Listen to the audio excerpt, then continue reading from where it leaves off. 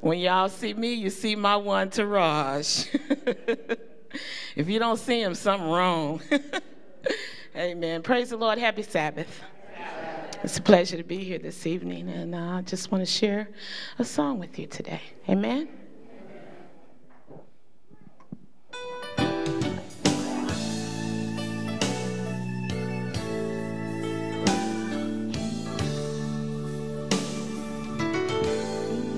You may be down and feel like God has somehow forgotten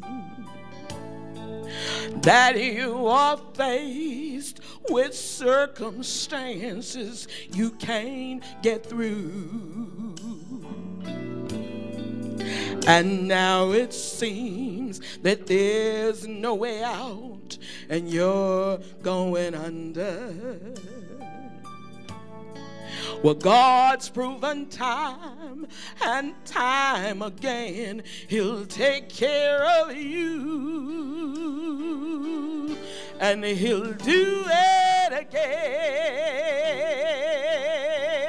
He'll do it again. Just take a look at where you are now and where you've been. Well, hasn't He always come through for you? He's the same now as then. You may not know how, you may not know when, but He'll do it again. God knows the things you're going through, and He knows how you're hurting. You see, He knows just how your heart has been broken into. Well, He's the God of the sun and the sea and the stars, and He is your Father. He can calm the storm, and He'll find a way to fix it for you. And He'll do it again. He'll do it again.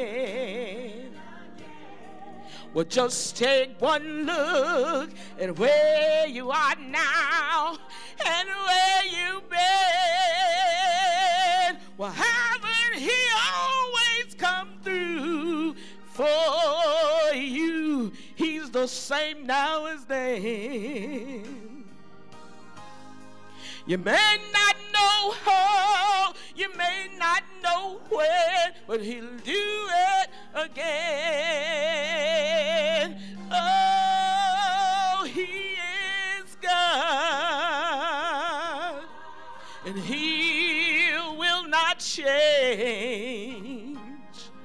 Well, I tell you, He's God, and He remains the same. Well, I want you to know He's God, and He's fighting for you. Well, just like Moses, just like Daniel, just like Shadrach, Meshach, Abednego, He'll do it again. Yes, He'll do it again. Just take one look at where you are now and where you've been. Well, haven't He always come through for you? He's the same now as then. You may not know how, you may not know when, but He'll do it again. You may not know how, you may not know when, you may not know how, you may not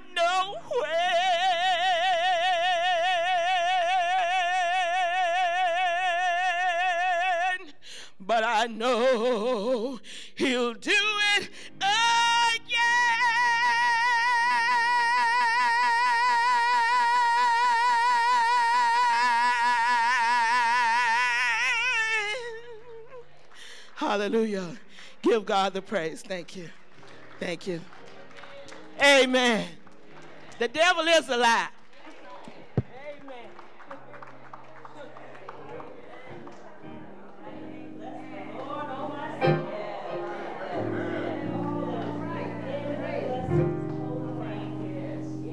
Thank you, sis. That was wonderful. He'll do it again, over and over and over again. He'll just keep on doing it for us. Amen? Whatever we're going through, he'll take us out. Because he's our Savior, our rescuer, our Redeemer. He'll keep on doing it, and he'll do it again. Thank you, sister. Thank you for setting the tone. Praise the Lord. I just, it's bittersweet. This is my last and final word with you all, and I just want to let you know that I enjoyed myself so much. You know, I may be preaching here, but, you know, in your preaching, you do learn from people. You do learn from people. You do learn from their warmth, from their experiences when they speak to you. You see Jesus in them, and just, you know, I felt the embrace of Christ through you all. And I just want to say thank you so much. Thank you to Sister McDavid, who drove me all over the place. You know, thank you to the pastor for the invite. Thank you for the members for accepting me. You know, you didn't even ask any questions. You just accepted me. And I just want to say thank you. You accept me for who I am. And I don't get that a lot, you know, when I travel places. There's always, it's off, okay. Sometimes there's resistance, and I found no resistance here. I found love. So I want to say thank you to the church. I love you. I love you from the it was love at first sight.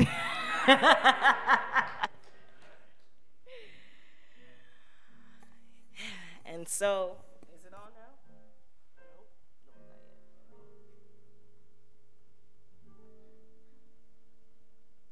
Testing 1, 2, 3. Testing. Okay, amen. Again, we're getting some juice. Amen. Testing. And I just want us to let you know that, like John the Baptist said, the one who's coming after me is greater. So I don't want you to stop attending this March Madness now, all right? Because we want to experience the foolishness of preaching. Amen? Bless the Lord. Bless the Lord. Tonight's message is being a friend of God, being God's friend. Anybody want to be a friend of God tonight? Praise the Lord. So this message is for us. Amen? So let us bow our heads as we seek the Lord in prayer. Heavenly Father, we bless your name. We give you glory. We give you honor, God, due to your most matchless name. We ask, oh God, for an extra dose of your Holy Ghost to, like a mighty rushing wind, come through here, oh God.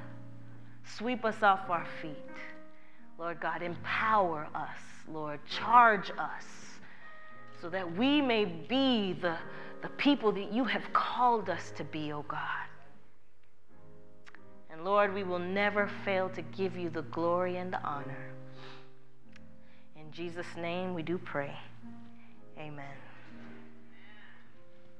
I want to talk tonight about the life of a man who is undoubtedly one of the most important figures in the Bible after Jesus Christ.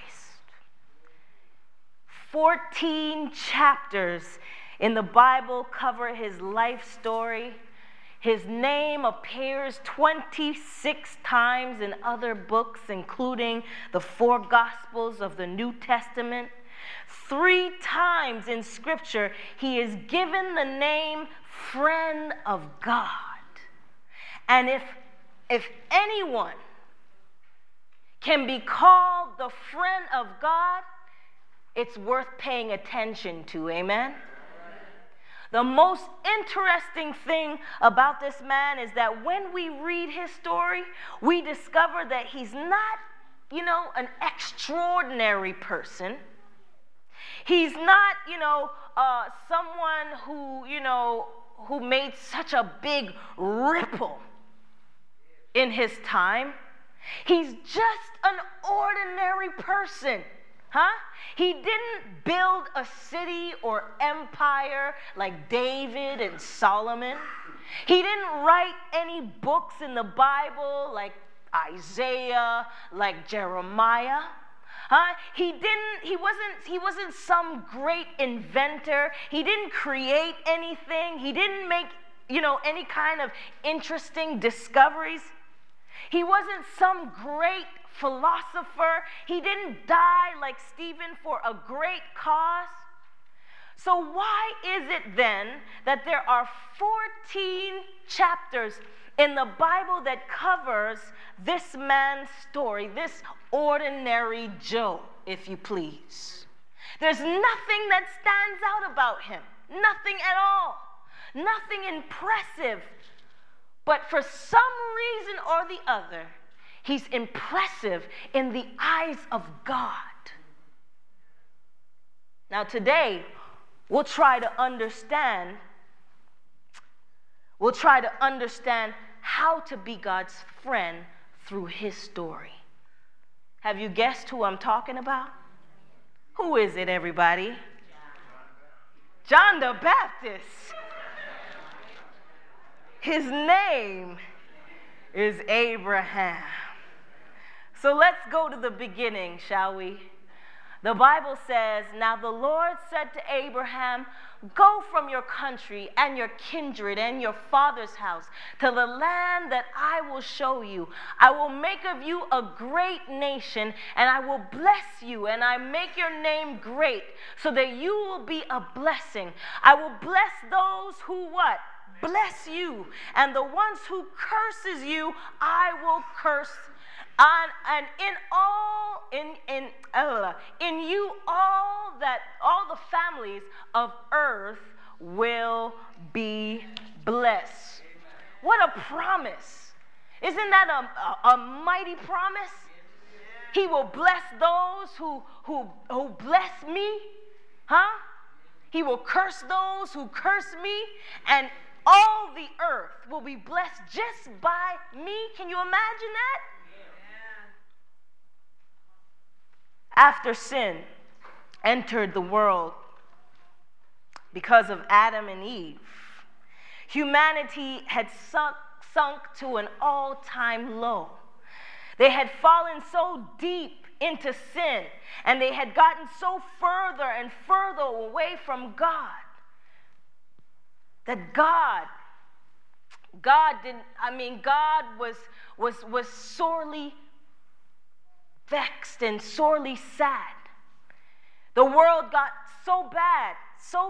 The first murder started with who, everybody? And then from that, it spiraled downhill, one atrocity after the next. And then finally, at the time of Noah, the people became so wicked. The Bible says, "Then the Lord saw that the wickedness of man was great in the earth, and that every intent of the thoughts of his heart was" what? "Only evil continually." Can you imagine a time when people are continually evil? Nothing good comes into their minds. Just evil continually. It's hard to be evil all the time. But this is what the world was. This is what the world had been reduced to. And God has no choice but to destroy the world by the flood. And so he saves one family that he can find on this earth, Noah and his family and his children, that weren't corrupted by the things that were going on in this world. But it was not too long after that With the Tower of Babel. That he decided that he had to go down and confound and confuse the languages of the people so that they may disperse all over the world. And then finally, God says, look, I've had enough. I've had enough. I'm going to have to implement another way to reach my people. And he decides that he will get personally involved. Amen? He decides he will get all in it, elbow deep, knee deep in the affairs of mankind. He wants to introduce his saving grace. He wants to introduce now his matchless love. He will finally reveal to humanity not through some doctrine, not through some code, but through a relationship with one man and his family. He wanted to reveal who he was. So God looks all over the world, all over the earth, and chooses just one man, one special friend. And he will bless this man, and he will bless all his descendants, and show the world that their lives could be changed if they only chose the right friend. Amen. So this is God's plan. And in the life of Abraham, we find the first step to becoming the friend of God. And the first step is what, everybody? Divine initiative. And I just want to let you know that this divine initiative is the most important part of being God's friend. Abraham did not know God, nor was he seeking to find God. It was God who sought Abraham. It was the Lord who called out to Abraham. And Abraham didn't even know what a covenant was. So while Abraham is living in Ur with his family, the Lord zooms in on this man's life and gives him a command that will change his life forever and ever. So God gives him that command that would change his life. Abraham did not expect it, nor was Abraham deserving of it. Amen? It was only because of God's sovereign grace and his love that he chose Abraham. And I want to point out the implications here. This is exactly how God begins with us too. We don't seek after God. God sought us first. And some of us believe that we have done something great when we give our lives to God. But it's the Lord who initiated, never us. We wouldn't even seek God if God wasn't seeking after us. While we were doing our own thing, up to no good, even not even thinking about God, God was always thinking about us. And how we know this is because he sends messengers come like our grandmamas and our granddaddies, our mothers and our fathers, our brothers who mention us in their prayers, praying for us even when we were doing our own thing, when we came home drunk that evening, even when we did not know, God was sending his messages. God was speaking to us and speaking to us through them. The time when you should have been dead in your grave, God was speaking to you. He's the one who saved you. The accident that you survived, God was speaking to you. The disease that was cured, God was speaking to you. The misdiagnosis by the doctors, God was speaking to you. He keeps on speaking to us all. He's constantly trying to prevent us from going too far, trying to stop us. Look, don't go there. Don't you recognize me? He's constantly seeking after us. When you did not think of God, God was always running after you. Our choice of God is impossible. You hear me? It's impossible Because God has to choose us first. Look at what it says in the Bible. Praise the Lord, for the Lord is good. Sing praises to his name, for it is pleasant. For the Lord has what? Chosen Jacob. Huh? And look what it says in Jeremiah. Before I formed you in the womb, I knew you. Before you were born, I sanctified you. I ordained you a prophet to the nations. Before your mama or your daddy got together, God knew you. He knew your name. He laid claims on your life, and he had a purpose for it. Jesus said in John 15:16, you did not what? Choose me, but I chose you and appointed you that you should go and bear fruit, and that your fruit should remain, that whatever you ask the Father in my name, he will give. Being a friend of God is not our idea. It's not your idea, but it's God's idea. It's because of his choice that we are called his friend. So the first step of friendship with God is that he chooses us before we even think of him. Isn't that awesome? My God is awesome. And there are people who believe that salvation stops there. Some people believe that if the Lord chooses them, that's it. That settles it. They can do whatever they want. Have you ever heard of the notion, once saved, always saved? And then nothing can affect you? But that's not how the life or the experience of Abraham went. Just look at what happened. Look at his response. So Abraham departed as the Lord what? Had spoken to him. And Lot went with him. And Abraham was 75 years old when he departed from Haran.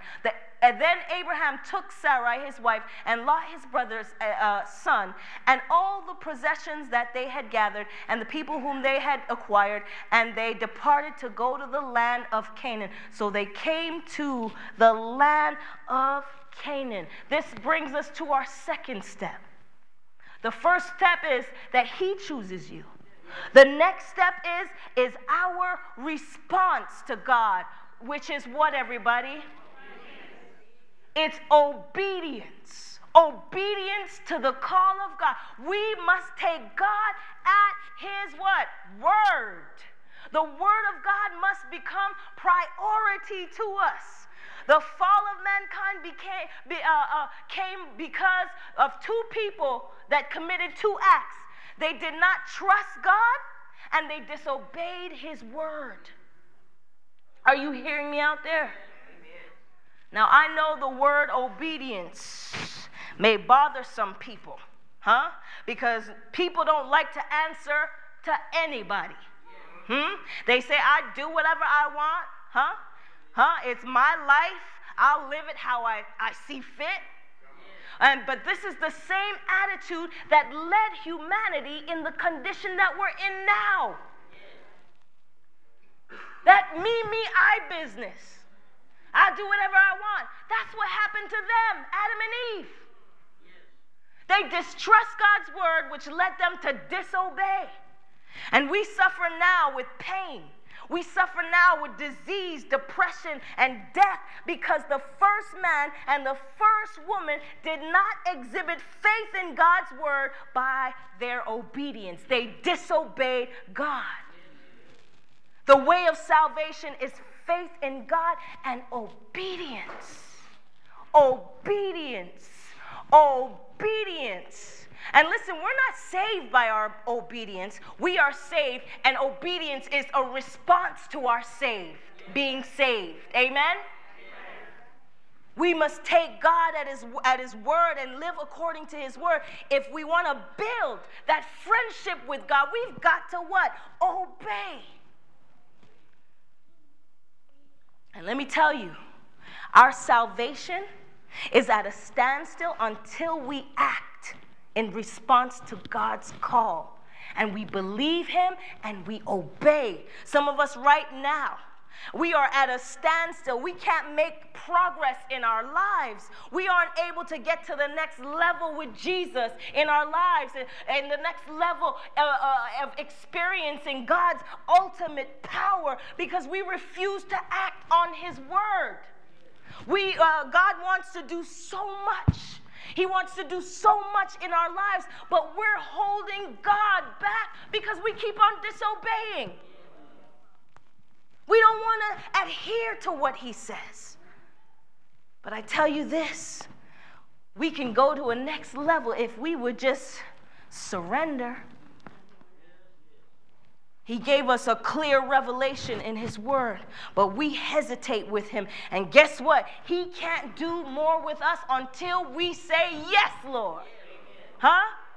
True faith always responds with actions. James mentioned in James 1, faith without works is what? It's dead. When Abraham heard God's call, he did not hesitate. Huh?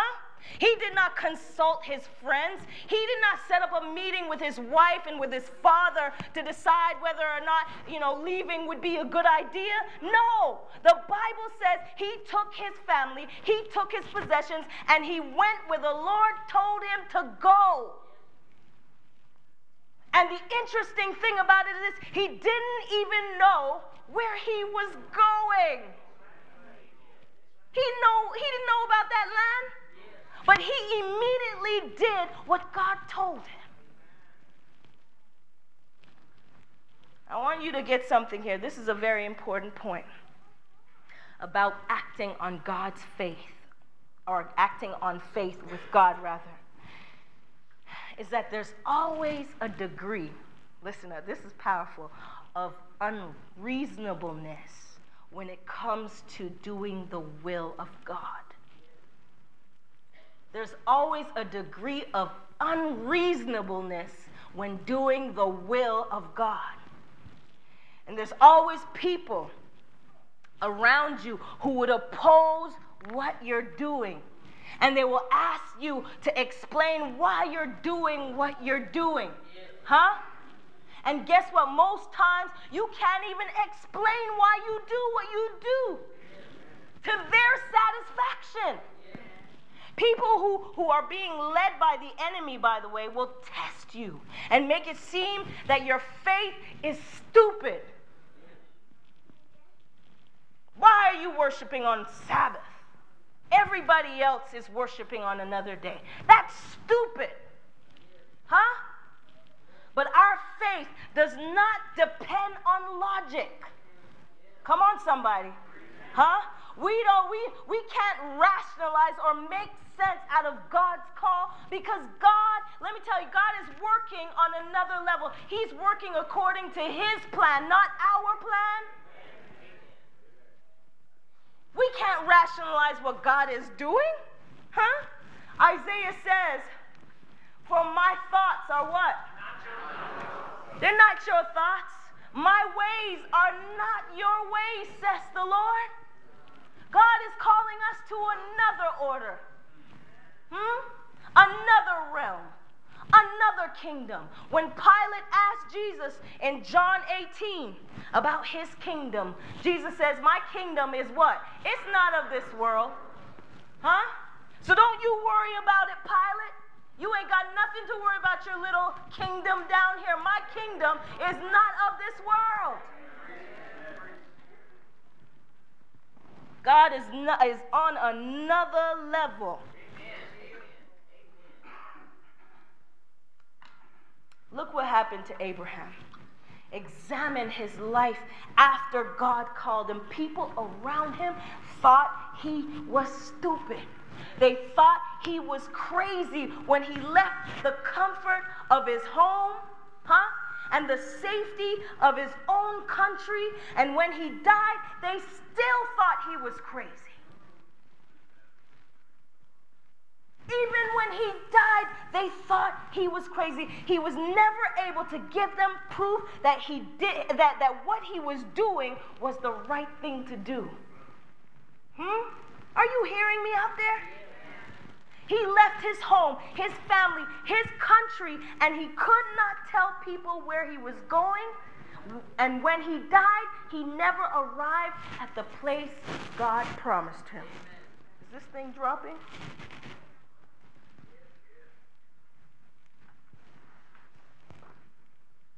The Bible says, look at what it says in Hebrews 11. By faith, Abraham obeyed when he was called to go out to the place which he would receive as an inheritance. And he went out not knowing where he was what? By faith, he dwelt in the land of promise and in a foreign land or a foreign country, dwelling in tents with Isaac and Jacob, the heirs with him of the same promise. Did you just hear that? That means the Bible not only says that Abraham never saw the promise. I dropped it. Not only did Abraham not see the promise, but Jacob, Isaac, and Jacob didn't see it either. And they all died, not seeing the promise fulfilled. Huh? So, if this is the case then, what did they base their faith upon? And I love the next verse. It says, for he waited for the city which what? Has foundations, whose builder and maker is who, everybody? Abraham did not care about the earthly kingdom. Oh, no, now. He was looking for the kingdom of heaven, whose maker and builder was God himself. He didn't care about the Canaan land. He had something more to look forward to. So even if he died without seeing that promised land, he knew he would see this land. He knew he would see that golden city with all them gates. He knew he would see, or he would experience walking on the streets of gold. And that's why his faith made sense. That's why his faith makes sense. It may not make sense. Foolishness of preaching, it may not make sense to other people. But if you have faith, it makes the world of sense to you. And nothing, nobody says can bother you. Being a friend of God means living for God's future kingdom right now. God's friend is not preoccupied with what he can get down here. Are you hearing me? They're not obsessed with finding a husband, Michelle. They're not obsessed with finding a wife and children, or obsessed with getting that job or that career or having lots of money. They are focused on their heavenly riches. They say, take this whole world, but give me Jesus. Also, the call of God does not guarantee an easy life. He never said the road would be easy. And some of us, if not all of us, may have to suffer sometimes. And some of us are suffering right now. But the good news is that trouble, it don't last always. God has an eternal plan, and I love this scripture, for our light. That means whatever you're going through, it is light. It's light, which is but for a moment, is working for us a far exceeding and eternal weight of glory. Anyway, I'm surprised y'all are not clapping. While we do not look at the things which are seen, but at the things which are not seen, for the things which are seen are what, everybody? Temporary. Trouble don't last always. Oh, bless the Lord, oh my soul, and all that is within me, bless his holy name. If the church can't say amen and shout, I'm going to shout by myself that whatever I'm going through is not permanent, but it's just temporary. Glory be to God. And church, let me tell you, we can't afford to live for the things we can see down here. We have to live for eternal things. Amen. We've got to use our eyes of faith. When trouble comes and they mount up on us, we have to see past what we are experiencing right there and then, that you will see the light at the end of the tunnel. There is a silver lining. God has a plan. So, we go to Genesis 22 now, 1-3. We fast forwarding now. And it says, now it came to pass after these things that God, tested Abraham and said, like he wasn't testing him already, and said to him, Abraham. And he said, here I am. I love him. I love Abraham. He's always in a position of readiness to do exactly what God wants him to. Here I am, he says. Then he said, take now, this is God speaking, your what? Son, your only son Isaac, whom you love, and go to the land of Moriah and offer him there a burnt offering on one of the mountains of which I shall. Woo. Woo. I'm like, whoa, God, wait a minute now.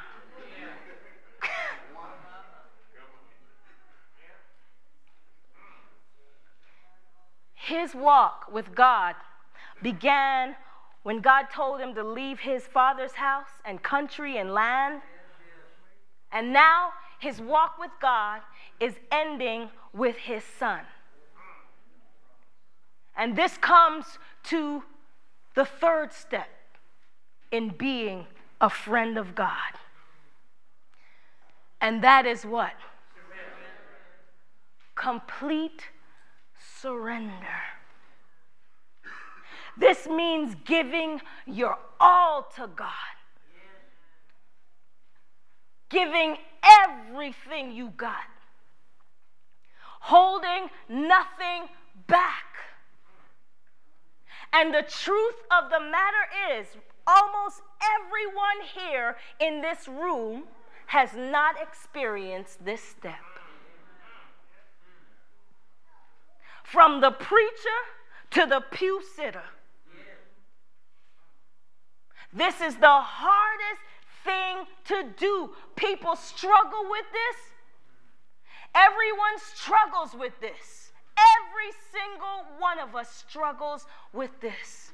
This is the most difficult thing you could ever do in your life.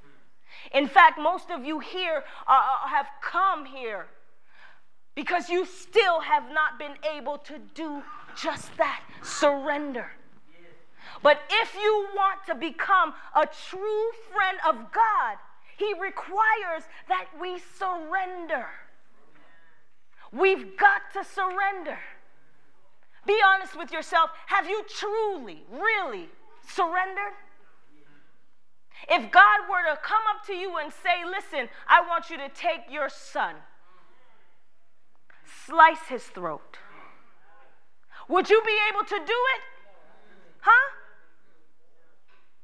There wasn't a more precious gift than Isaac, Abraham's son. He was Abraham's son of promise. Finally, after years, he's an old man now. Finally, he gets his only son. And this was the greatest test of Abraham's faith, to offer his only son. And it would have been tragic enough if his son had gotten sick and died, but God is making a command to bring his son to an altar, slice his throat, then take his body and burn it on some altar as an offering to God. Picture it. Huh? But guess what? Abraham gets up and does exactly what God says. He obeys him anyway. I want you to know that God's call is a call of partnership with him. And this is what we as Christians are confused about today. We think being God's friend, if we're in friendship with God, that being God's friend is always going to be on our terms. But it's never on our terms. We have this idea that comes from North America, that if we're friends with God, that means we'll prosper always. Materially, financially, physically, we'll always prosper because we're God's friend. But this is not what God is teaching us here through Abraham's story. God's call is a call to oneness with him so he can accomplish his will in us. Not for us to accomplish our will in him. Are you hearing me out there? And just like Abraham, we often don't know what it means at the beginning. God's way is always mysterious. God works in mysterious ways. And we sure enough can't understand what he's doing. And guess what? God often does not explain it. Sometimes we have to walk by it blindly, not knowing where this road is going. But praise God that he is the way, the truth, and the life, and that he's the one leading. But if we just put our trust in God, he will get us to where we are going.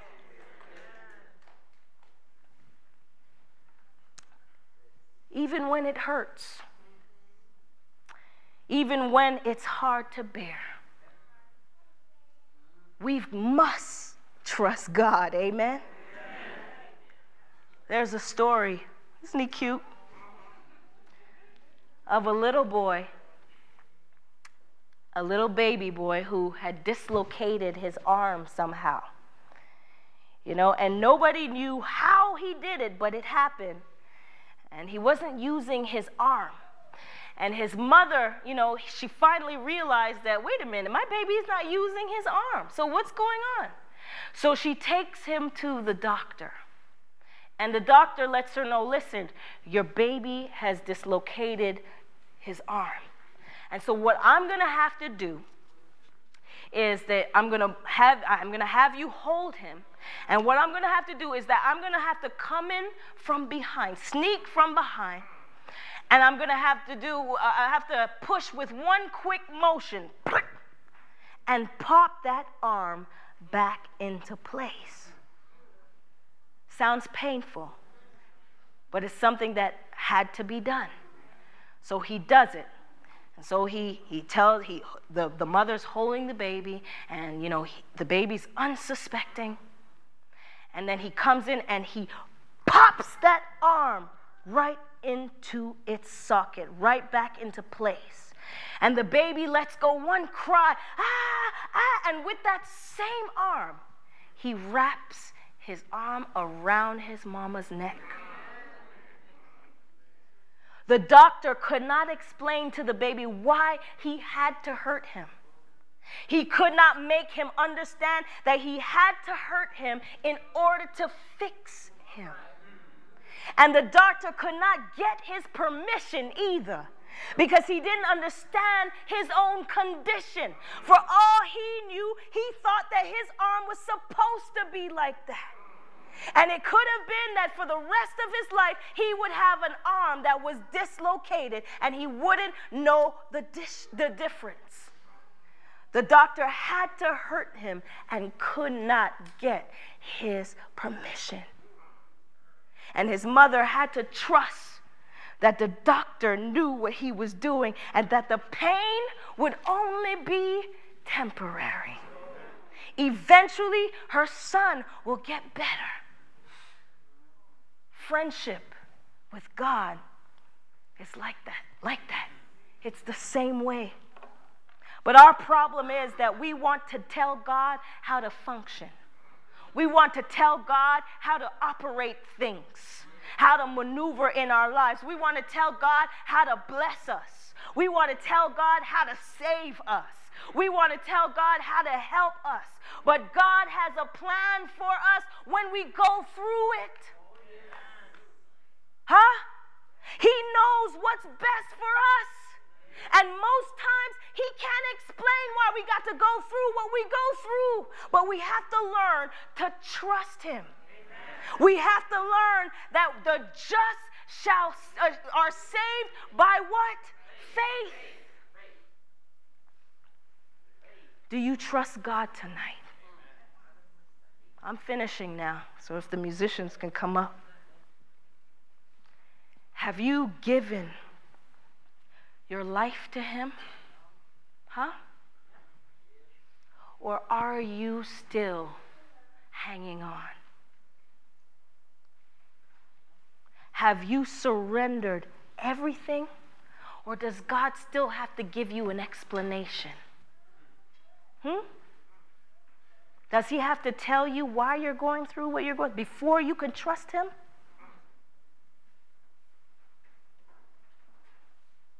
Have you fully surrendered? If you want to be a friend of God, He wants you to know that before you were born, He knew you. He ordained you. He laid claims on your life that you would exist. And He also wants you to know that you must exhibit faith. And that faith must be demonstrated through obedience to Him.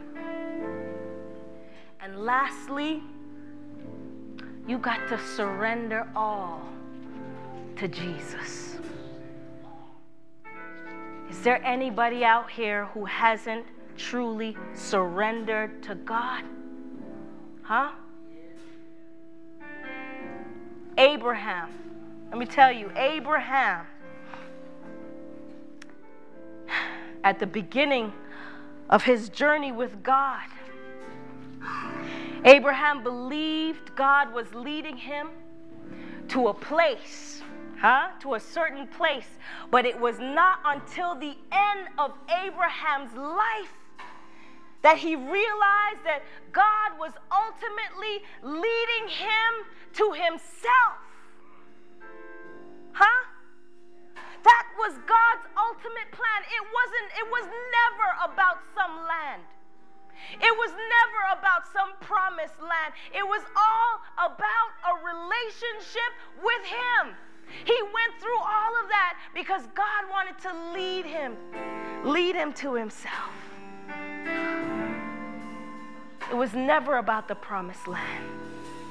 His purpose for us is that He wants to be our friend. And so, the Bible continues to say, then they came to the place of which God had told him.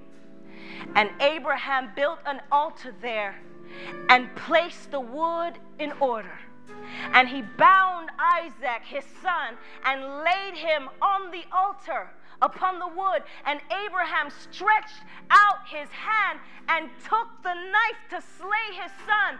But the angel of the Lord called to him from heaven and said, Abraham, Abraham.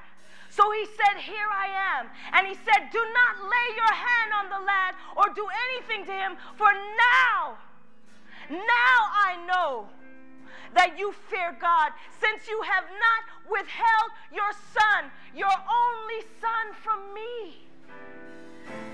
Is there anybody still holding back? God wants to be your friend. Is there anything you're holding back that's so precious in your life you're having a hard time letting go? God wants to be your friend. And let me tell you, to be God's friend is better than, what you have. That's what you're holding on to. Is there anybody in here who wants to be God's friend? Come to the front. Run to the front. Come to Jesus. He wants to be your friend. Don't hold anything back. Tell him yes, just like Abraham said, here I am. Here I am. Do what you have to do to save me. I surrender all, Jesus, because all to you I owe. Let me tell you, Abraham was willing to give his son, and Jesus Christ, or the Father, was willing to give Jesus, his son, to save the world. And he gave us his son so that we may have life and have it more abundantly. Anybody want abundant life? Abundant life? Come to Jesus. Don't hesitate. Hold nothing back. Praise the Lord. Praise the Lord. Praise God. Praise God in his sanctuary. Is there anybody else? You know, now I'm opening up the church doors. If there's anybody who wants to give their whole hearts to God, and they want to demonstrate that through going down into a watery grave to come up in newness of life. You want to go down and be baptized. You want God to set you free. Now is the time. If he's calling out your name, be like Abraham and say, here I am. Is there anybody like that who wants to go down, who wants to be baptized today? Now is the time. Don't harden your hearts. Tomorrow, let me tell you, is not promised. You know, I hate that saying, but it's truth. I've always hated it when I was younger. Oh, they're always saying tomorrow is not promised, tomorrow's not promised. But it's the truth. Tomorrow isn't promised. Our life, the Bible said, is fleeting. We're here today, gone tomorrow. If he's given you a chance today, don't harden your heart. Seize the moment. Because let me tell you, these moments, they pass by. They pass by quickly. And you might miss out on your opportunity. If you're here tonight and you hear God's voice speaking to your heart, don't resist. Just give him your all. Are you here tonight?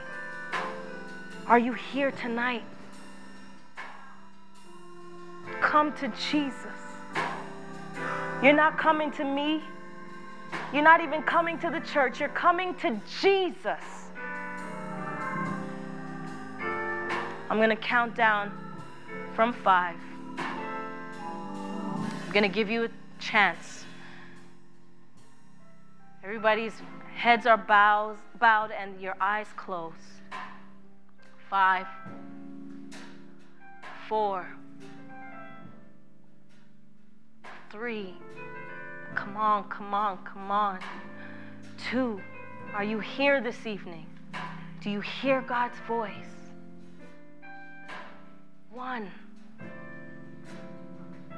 Come to Jesus. 1.5. 1 3/4. Are you here?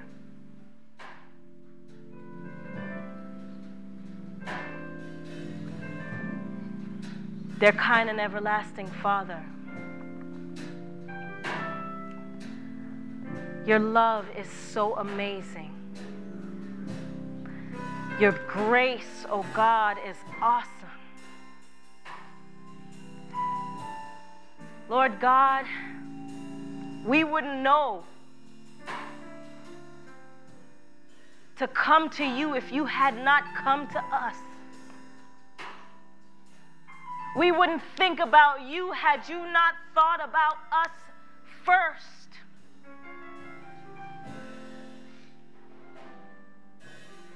And I declare, oh, what love. Like Jeremiah 1 says, before I was formed in the womb, you knew exactly who I was and what I would become. You laid claims on my life, and you had a purpose for me. You have a purpose for us all, oh God. I pray, Lord God, that that person who refuses to come may realize how much you've done, how much you've given. You sent your only begotten Son. You emptied all of heaven and you crashed down on earth just to save us. And you would have done it just for one person, that person who is resisting you, oh God. Yes, Lord. Thank you, Jesus. I pray for him or her that you will melt away the cold. You will turn stony hearts into hearts of flesh so that they can see your love, so that they can see your goodness, so that they can see your kindness, your grace, your mercy. Keep pouring it out, oh God. And I pray for these who have come forward, Jesus, who want to surrender all to you because they realize that all to you they owe, oh God. I pray, Lord God, that you may empower them through your Holy Spirit, Lord, to just give themselves to you, give it all up to you, oh God. Help them not to hold back anything or hold on to anything, because this old world is going to pass away. Help them to focus on things that are eternal instead of things that are temporary, oh God. Help them to trust in you. Lord, I know it's hard trusting you, but I pray that you may give us eyesalve to see that you're working everything for our good.